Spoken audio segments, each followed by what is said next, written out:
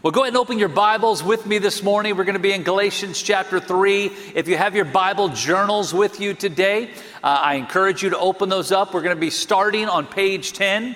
And of course, the design of these books is you've got God's Word on the left, you've got blank on the right, blank pages on the right. So get out your pens and you can take some notes. You can underline some things. I'm going to give you some important statements, phrases, and words as we walk through Galatians chapter 3 and 4 today that you need to remember, that you need to underline, not only maybe in this Bible journal or maybe highlight on your phone, but more importantly, far more importantly, that you need to underline and highlight in your mind and in your heart. Because these are words that come directly from God's heart to help us know how to live, what to do. And so again, from page 10 in the Bible journal, or of course on your phone or your Bible, whatever you have with you, we're going to be walking through and talking through what today we read in Galatians 3, an important question. And really in the first 5 verses of this passage in Galatians chapter 3, we're going to look at 6 very important questions. Now you remember last week we were in Galatians chapter 1 and chapter 2, and there we talked about how Paul in the very first few verses of Galatians chapter 1, he came to that statement where he said, I marvel that you have already turned away and turned your hearts towards a different gospel. That word different there is the Greek word heteros, which literally means an opposite gospel, a completely different gospel than what you heard and what you believed in and what we have been taught. And so Paul is making it clear, right out of the gate, I can't even believe that you are so dim-witted and so absent-minded and so short-sighted that you have actually turned away from what changed your life. And you're running back to something that God delivered you from through His Son, Jesus Christ. And so Paul, right out of the gate in Galatians, to the church, I can't believe you're so stupid. That's really what he's saying. That's really what he's saying. When he says, I marvel at, that's the Apostle Paul, the apostolic way to say, you are a complete idiot.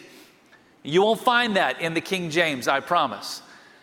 But that's really what Paul's saying. I can't believe it. What are you thinking? Why are you so dumb? Why are you turning away? And so he goes on to make the case of why that it is in faith and it is through Christ and the gospel is enough. And as we talked about last week, that Jesus is enough.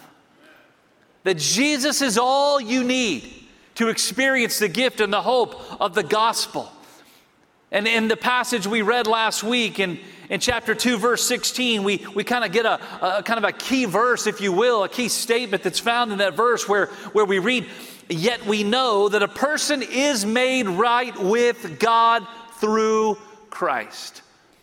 That is how you're made right with God. Now understand, kind of as a baseline for that statement and a baseline for everything that we talked about, not only through this series, but through every series and through every passage and through every sermon that is ever given on this stage, that we all recognize that we come to this thing called life from the perspective of, from the status of, our position is that we are sinners in desperate need of a Savior. That we come to this idea, the context of our sermon today, as it tells us in Romans chapter 3, verse 23, that we are all sinners who've fallen short of the glory of God. And so I want you right now in this moment, before we jump into Galatians chapter 3, I want you to take a second, and I want you to kind of, if you could, in kind of a visual way, an illustrative way, that it act as if there's a mirror right in front of where you're seated right now. And you're looking in a mirror, and so obviously if you're looking in a mirror, the only thing that you see in that mirror should be you. And as you look in that mirror, the thing that you understand, the thing that you recognize, the reflection you see is that this is a person who was born a sinner, who had no way to get to heaven, who didn't have a chance, who didn't have a prayer, who could not work enough, earn enough, be good enough, be sweet enough, be kind enough, love enough, who could never get to the place that they could work their way towards heaven. That the person you're looking at in that mirror today is a person that if it were not for Christ, you would have no hope. And that's the posture that we are walking into this This series, and again, every series here at Thomas Road that we're walking into today. But I want you to think about that reflection, if you will, as we continue in our study of the book of Galatians. Again, a book that was written to the churches of Galatia, but again, as all of Scripture is, it's God's Word. And while written to a specific group, a specific people at a specific time, God was not simply thinking of the churches in Asia when he inspired these words. He was not aiming his thoughts and hearts to a group of people who are in modern day Turkey without thinking of all of us in this room today. And so as we go to Galatians chapter 3, we go to this all-important question. And I'm going to read the first 5 verses again on page 10 in your Bible journal. And so I want you to underline or highlight, if you will, the 6 questions that we're about to read. 6 questions that Paul poses in this follow-up to his statement of, I can't believe you're so stupid. Number 2, Jesus is enough. And now we come to chapter 3, where Paul writes this. O foolish Galatians. Now remember what I said a moment ago in chapter 1? The first few verses there, he says, I can't believe you're so stupid. Now he's calling them foolish. He says, O foolish Galatians, who has bewitched you that you should not obey the truth, before whose eyes Jesus Christ was clearly portrayed among you as crucified? That's question 1. He asks that question, who has bewitched you? Or who has cast an evil spell, if you're reading in the NIV or the CSB or the New Living Translation. Like, who has put an evil spell on you, a hex on you, that you do not obey the truth? That's question 1. We go to verse 2. This only I want to learn from you. Did you receive the Spirit by the works of the law or by the hearing of faith? That's question 2. Question 3, out of verse 3. Are you so foolish, having begun in the Spirit, are you now being made perfect by the flesh? That is question 4. Verse 4, have you suffered so many things in vain? If indeed it was in vain, that's question 5. And then question 6 out of verse 5. Therefore, he who supplies the Spirit to you and works miracles among you, does he do it by the works of the law or by the hearing of faith? And so basically all 6 of those questions are kind of reworkings or kind of rephrasing of one simple question that we read there, the last question in verse 5. And basically it's this, is the Spirit of God was sent to you. Did it come to you through following the law? In other words, did it come to you because of what you did? Or did it come to you because of what Christ has done? And that really is the ultimate question, the all-important question. And as often is the case, God continues in inspiring His Word to proceed to answer that question. Now, F.F. Bruce, in talking about these first 5 verses of Galatians chapter 3, he says these words, the gospel of Christ crucified, as Paul saw it, so completely ruled out the law as a means of getting right with God that it was scarcely credible that people who had once embraced such a gospel should ever turn to the law for salvation. Again, a very fancy theological, like a PhD way to say this. I can't believe someone who has experienced the grace and the freedom and the liberty of the gospel of Jesus Christ would be so dumb to go back to the old way of doing things. That's the Jonathan Falwell version of what a PhD F.F. Bruce said. Okay, now F.F. Bruce sounds a lot smarter, and he is, than me, certainly. But that's the way I would say, like, how could you be so stupid to know that all that you must do is believe that Jesus is God's Son, that He died and that He rose again, turn away from the sin of rejecting Christ and accept Him and believe in Him as your Savior, and that He will save you in that moment if you'll call on His name? How could you be so dumb to go back to the old way of trying to figure out how you can be good enough? And that's what Paul starts the rest of the Galatians chapter 3. That's what he starts it from, but he goes on to answer the question anyway, and he answers it in the form of 3 illustrations. And it's an answer that really comes from history. And the first answer, the first part of this answer, it's really one answer, but it's in 3 parts, is through the life of Abraham. And in the life of Abraham, if you look in verse 6, Paul goes on to say, just as Abraham believed God and it was accounted to him for righteousness, out of Genesis chapter 15, therefore know that only those who are of faith are sons of Abraham. And the scripture, foreseeing that God would justify the Gentiles by faith, preached the gospel to Abraham beforehand, saying, in you all the nations shall be blessed. So then those who are of faith are blessed with believing Abraham. Now I want you to take a moment right there and go back to verse 7. You ought to underline that or highlight that if you could. He says these words, therefore know that only those who are of faith are sons of Abraham. Now how many of you remember that old song, Father Abraham, that we sang when we were in Sunday school, right?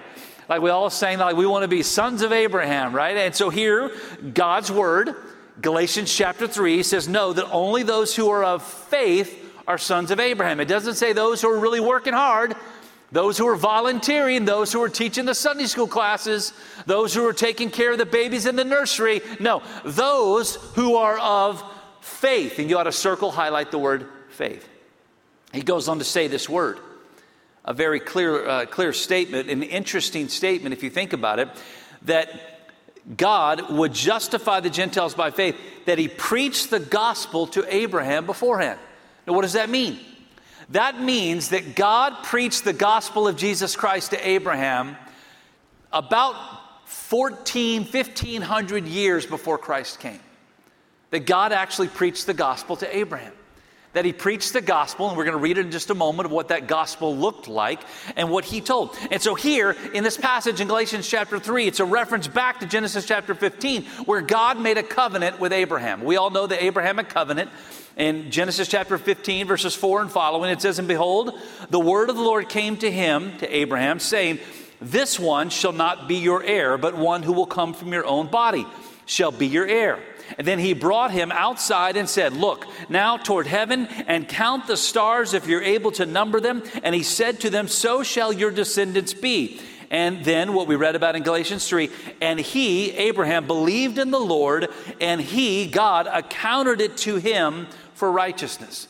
Now, this covenant that God makes with Abraham is when he's talking about this other son from a different person, talking about Eliezer, that this other son, this other person would not be the one that the line of Abraham would then go through.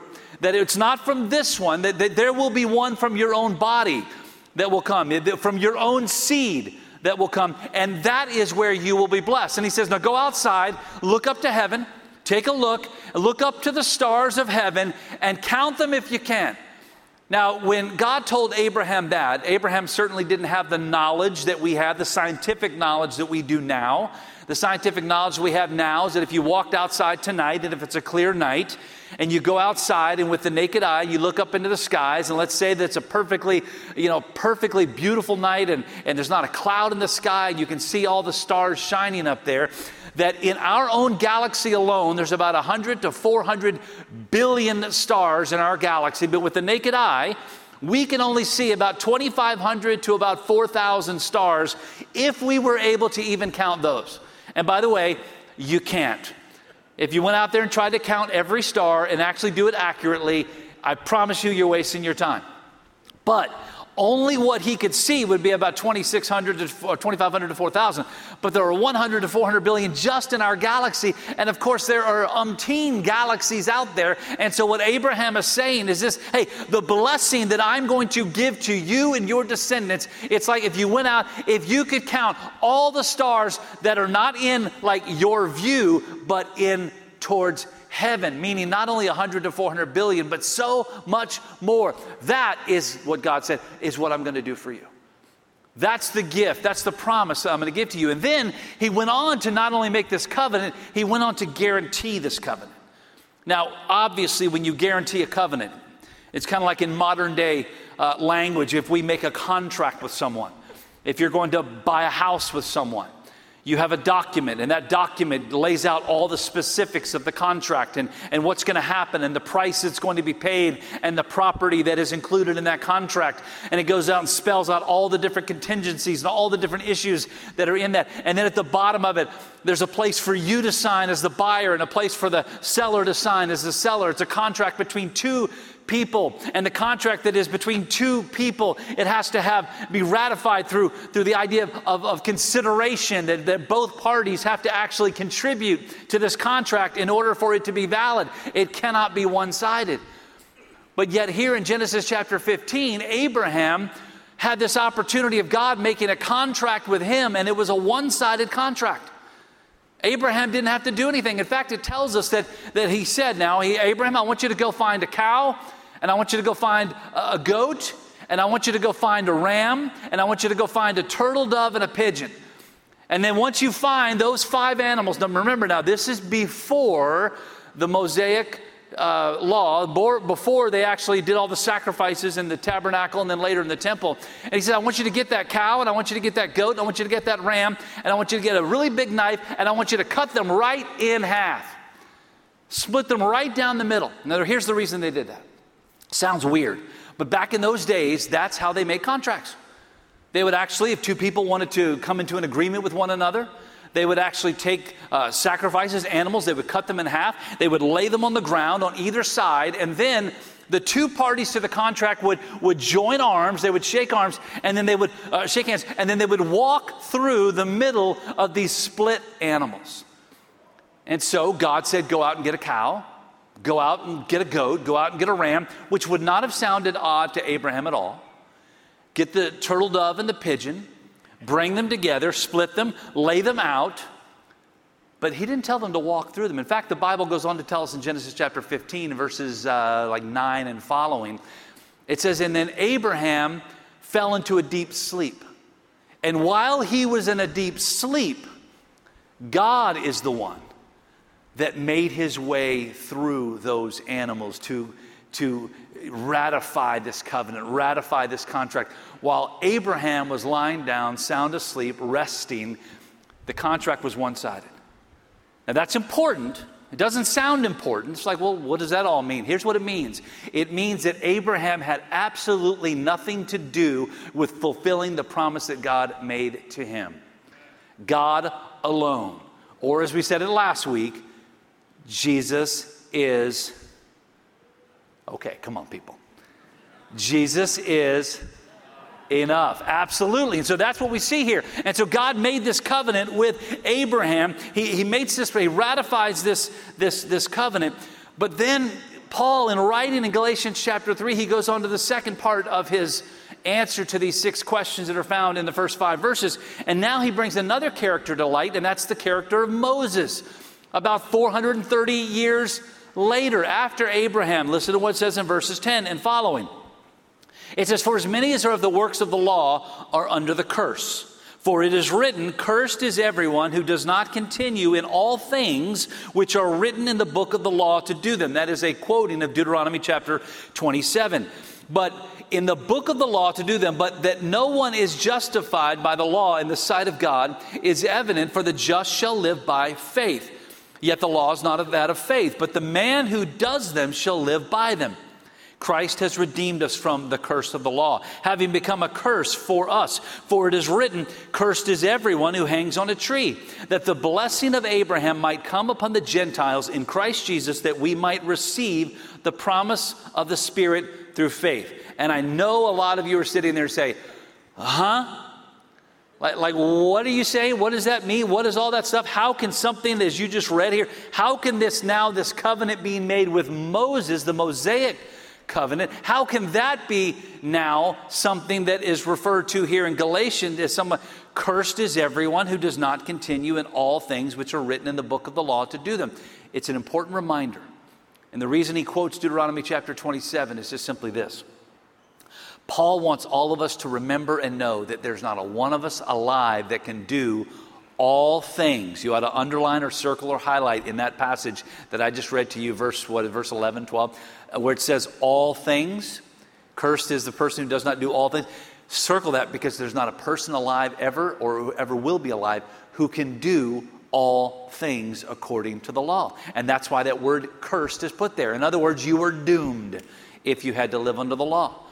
Because the law, the picture of the law, the reason for the law, we're going to read this in a moment, is simply to remind us that none of us are good enough. to remind us that none of us could ever be good enough to be set free through our own actions, because the law is a constant reminder of how bad we really are. Does that make sense? Well, it's going to make sense if we continue to read in this passage. Because this covenant that God made with Abraham 430 years earlier, now making a covenant with Moses here, and he's talking about this idea of the law, he then brings the third part of his answer, the illustration. He used Abraham, he used Moses, and now, after Abraham, about 1,500 years later, he uses the person of Christ. Look what it says in verse 15. Brethren, I speak in the manner of men. Though it is only a man's covenant, yet if it is confirmed, no one annuls or adds to it. In other words, no one takes away from it, no one adds to it. Now, to Abraham and his seed were the promises made. Underline that, highlight that, circle that. Now, to Abraham and his seed were the promises made. Why did I tell you to underline that? Here's why. Because God does not say, and two seeds as of many, but as of one, and to your seed who is Christ. In other words, when God made the Abrahamic covenant, he made the contract with Abraham 1,500 years before before Christ came. And remember when I said that he preached the gospel to Abraham? Do you remember I said that a few minutes ago? Were you awake? Everybody nod your head. I want to remind you're yawning right now while I'm saying that. Wake up. Okay, so here's the idea. Perfect timing. I'm sorry no camera was on you, so no one knows who you are. It's all awesome. But when I said that God was preaching the gospel to Abraham, here is where God preached the gospel to Abraham. He said, and to your seed. He was not talking about Isaac. He was not talking about all the children who would come from him. He was talking about capital S seed, one, that through Abraham would come the Messiah, who is Christ, and it is Christ who would fulfill the contract, the covenant that God made with Abraham.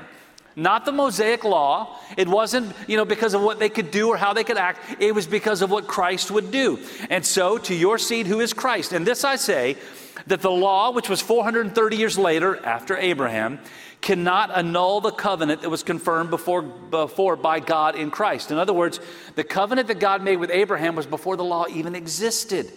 That it should make the promise of no effect. Listen to this. For if the inheritance is of the law, it is no longer of promise. In other words, if it's all about the law, you're doomed. No hope.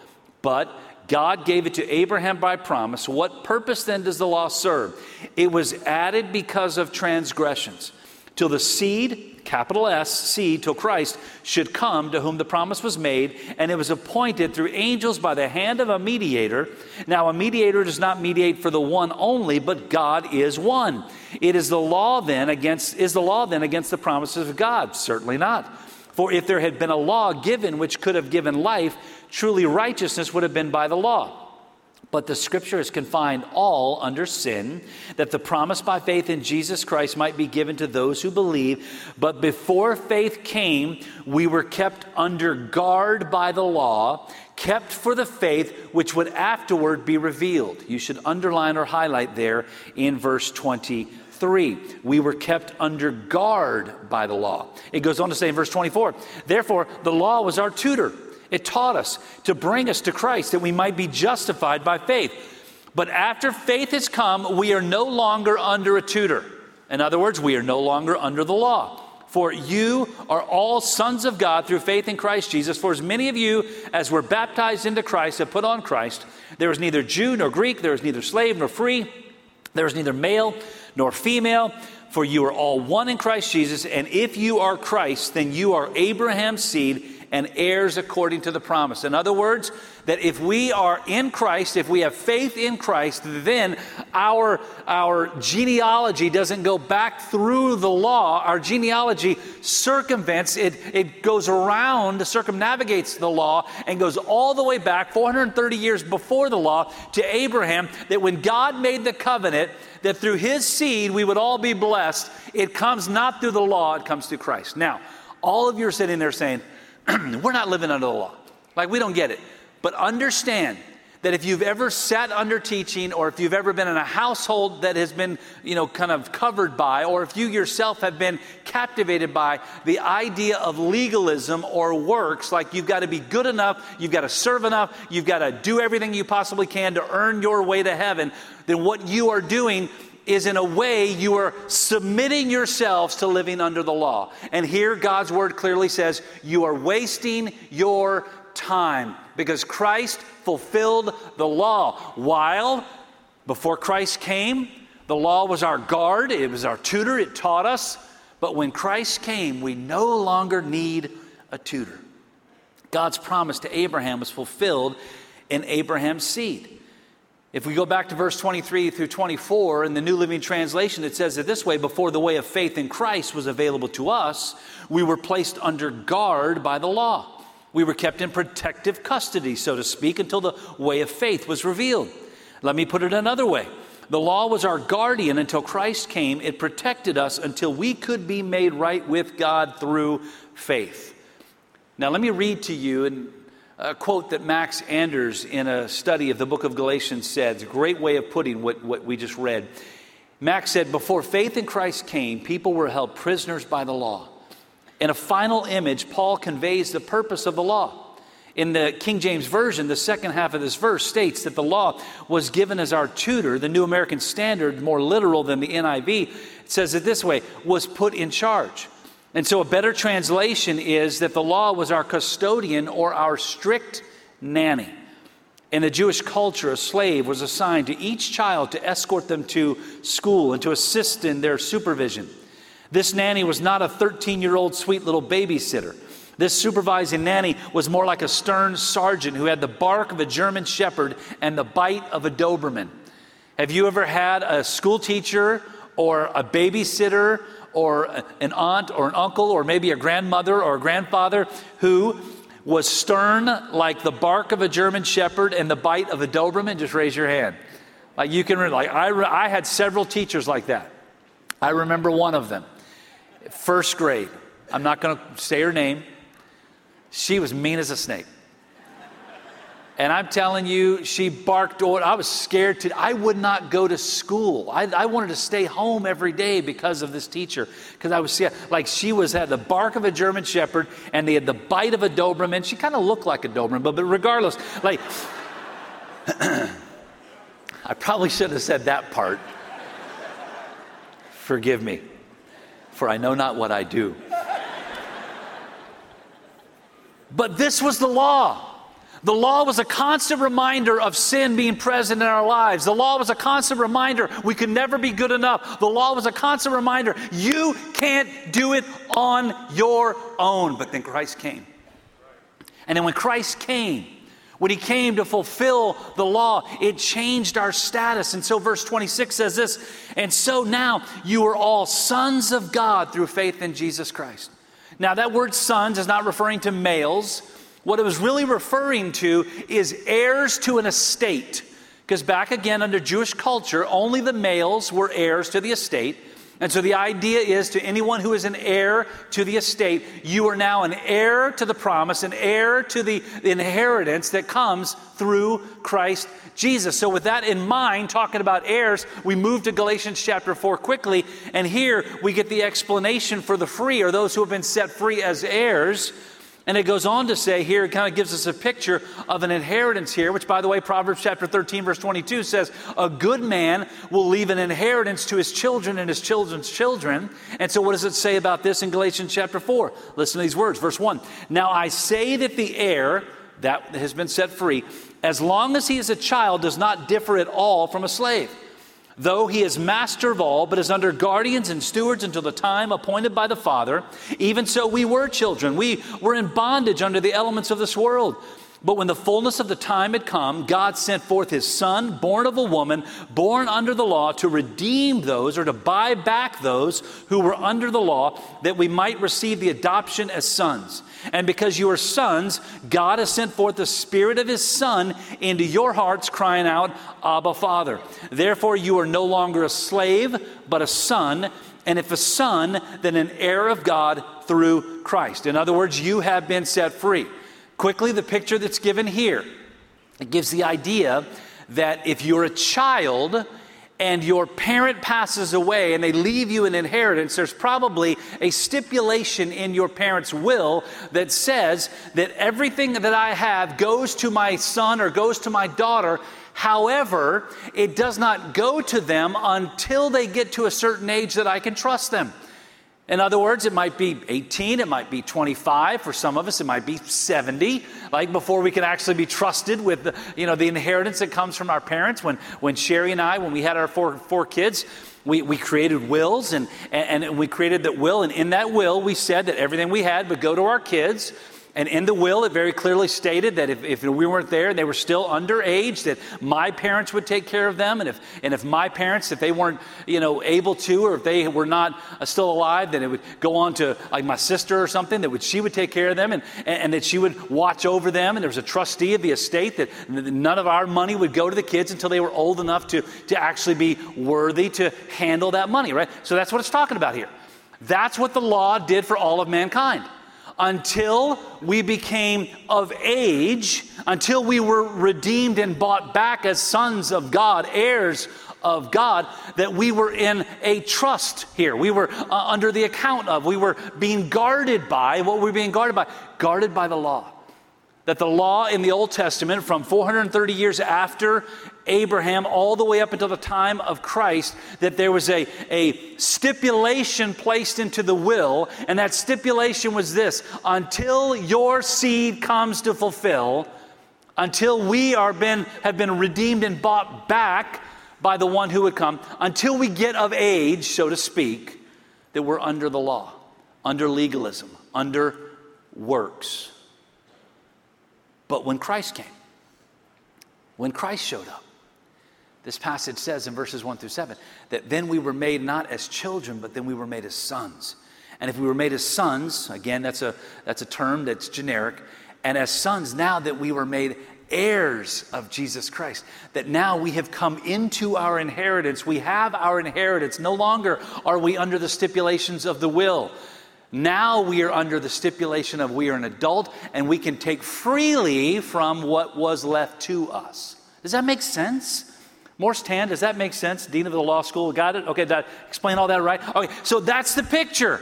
The picture is that we have been set free, we've been redeemed, we've been bought back by Christ as heirs, and because we are heirs, now we are completely free. Now, Paul goes on to say, but these people who are coming in and trying to confuse you, it's not like a dad who's taking care of his children. Now it's like a dad who's trying to always control their children.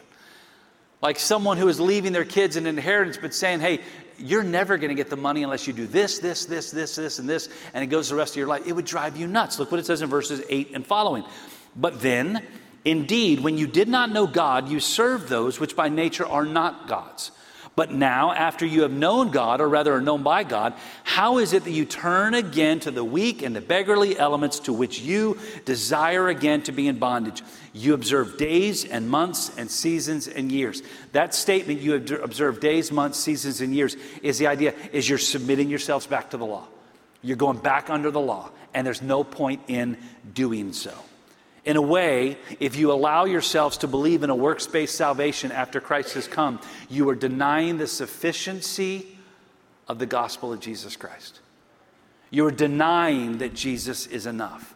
And that's what these Judaizers were doing when they were coming to the Galatians and saying, hell, no. Yes, it's Christ, but you also have to do all of this in order to earn your salvation. 2 Corinthians chapter 3, verses 4, 5, and 6, Paul writes this, and we have such trust through Christ toward God.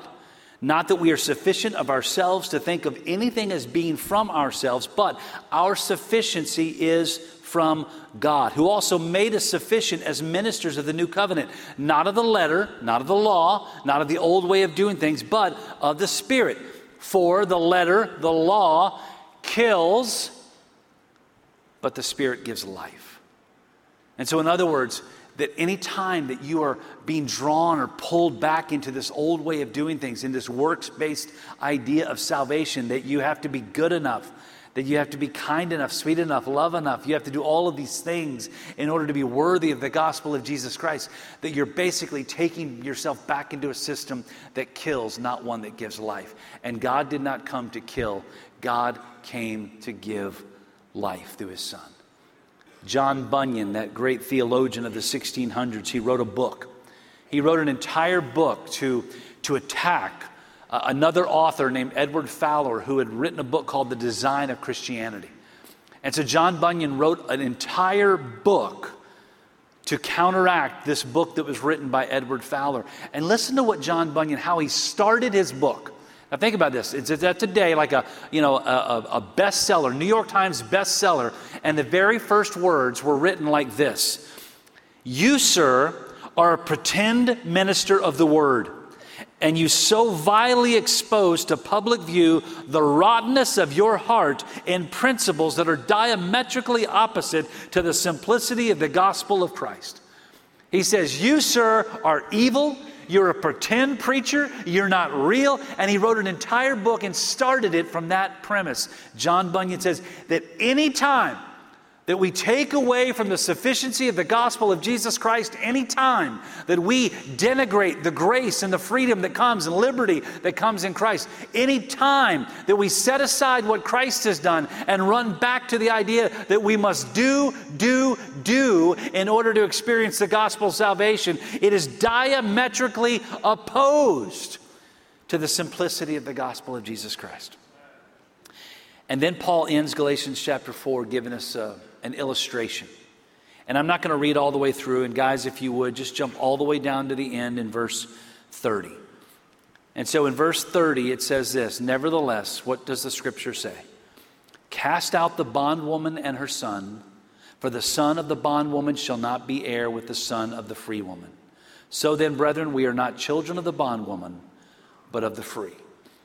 This is a reference to the fact that Abraham, going all the way back 1,500 years, 1,600 years before Christ, going all the way back to that time, that Abraham had a son, Ishmael, through Hagar. You remember that story. He had a son named Isaac that was promised through Sarah. And so what God was saying is that the freedom comes through the line that God promised, not through when man tried to create a line. And so the idea that's given here is this: Ishmael was man's attempt to fulfill God's plan. Isaac was God's way of fulfilling his promise. That it all comes through trusting and believing that the law will always be man's futile attempt to earn their way to God, and it is a waste of time because Jesus is enough. Ephesians chapter 2. "For by grace you have been saved through faith." For by grace you have been saved through faith, and that not of yourselves, it is the gift of God, not of works, lest anyone should boast. Today, the entire picture that we gather from Galatians chapter 1, 2, 3, and 4, and by the way, in 5 and 6 in the next 2 weeks, that the entire picture that we gain is this: Jesus came and died on the cross for our sins. He was buried and he rose again. And that no matter how good you think you must be to get to God, all of it is a waste of thinking and a waste of time.